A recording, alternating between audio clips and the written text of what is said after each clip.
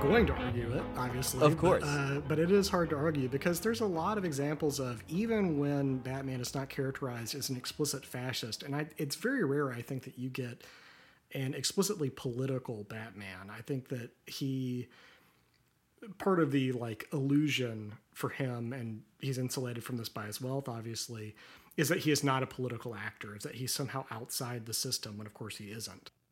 And we do need to mention another key point, which relates to JLI, actually, which is that there's really two versions of Batman, two main versions. One is the Gotham Batman, who deals with street-level crime and supervillains like the Joker.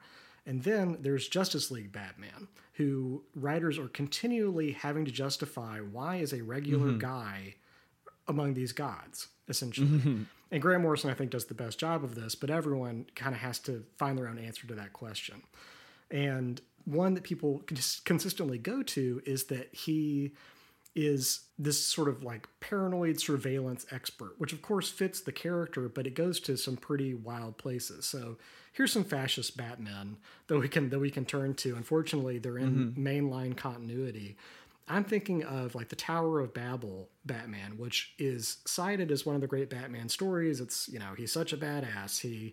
He plans ahead. In this story, if you're not familiar, he has all these secret methods for disabling the Justice League in case they ever went rogue. And some mysterious supervillain has stolen them and is in the process of incapacitating the Justice League for their own nefarious ends. And this is a colossal fuck up on Batman's part.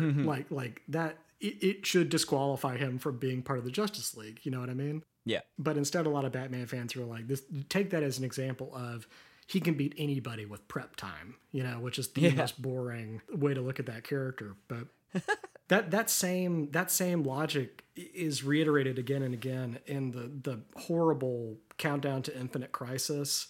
Oh, God. Oh my God. Yeah. It's never going to look good in the event comics, especially because you've got, 2 pages to give your thumbnail sketch of what a character is supposed to be and what's supposed to motivate them. And so in the early 2000s for Batman, that meant he's a paranoid asshole. And the way that manifests is that there was a crossover event called Identity Crisis that was basically oh my God, the worst. Yeah. The worst. Trying to, make the Justice League more quote unquote adult, more Watchmen-like. And so without getting into the details, there is there'd be a trigger warning on the details. Content warning. Yeah, for sure. There's such a plaintive note in your voice when you say that, Nat. But basically, Batman discovers this horrible thing that the Justice League has tried to cover up, and they wipe his brain. They give him almost a lobotomy so that he can't interfere and he can just move on, essentially. And then at some point between that and the Infinite Crisis that comes a few years later, he remembers what they did and, becomes even more distrustful. And so his reaction is to create this spy satellite called Brother Mark I. And Brother, in an obvious 1984 reference, keeps tabs on not just other superheroes and supervillains, but everybody. And is the fullest manifestation of this paranoid tendency in Batman that is fascist. I mean, it is a true assault on the concept of individual privacy, of liberty, of any of this stuff.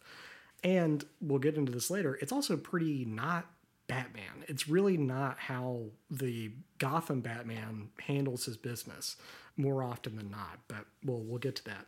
So anyway, this goes horribly awry. A third party, actually our old friend Maxwell Lord from JLI, he manages to corrupt Brother Mark I. It gains a sort of sentience and identifies as Brother I, and goes crazy and sends these super assault androids, the OMACs, the one-man army corps, out to kill indiscriminately all these other superheroes. And dozens of people do die.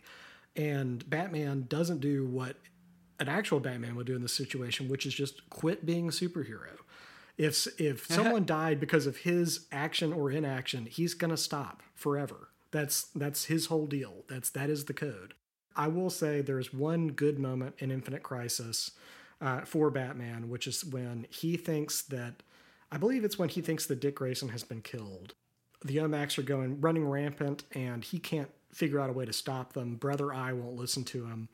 And he just falls to his knees and says, he starts hyperventilating and says, I can't take this. I just wish I could do it all over again. I wish I could change everything.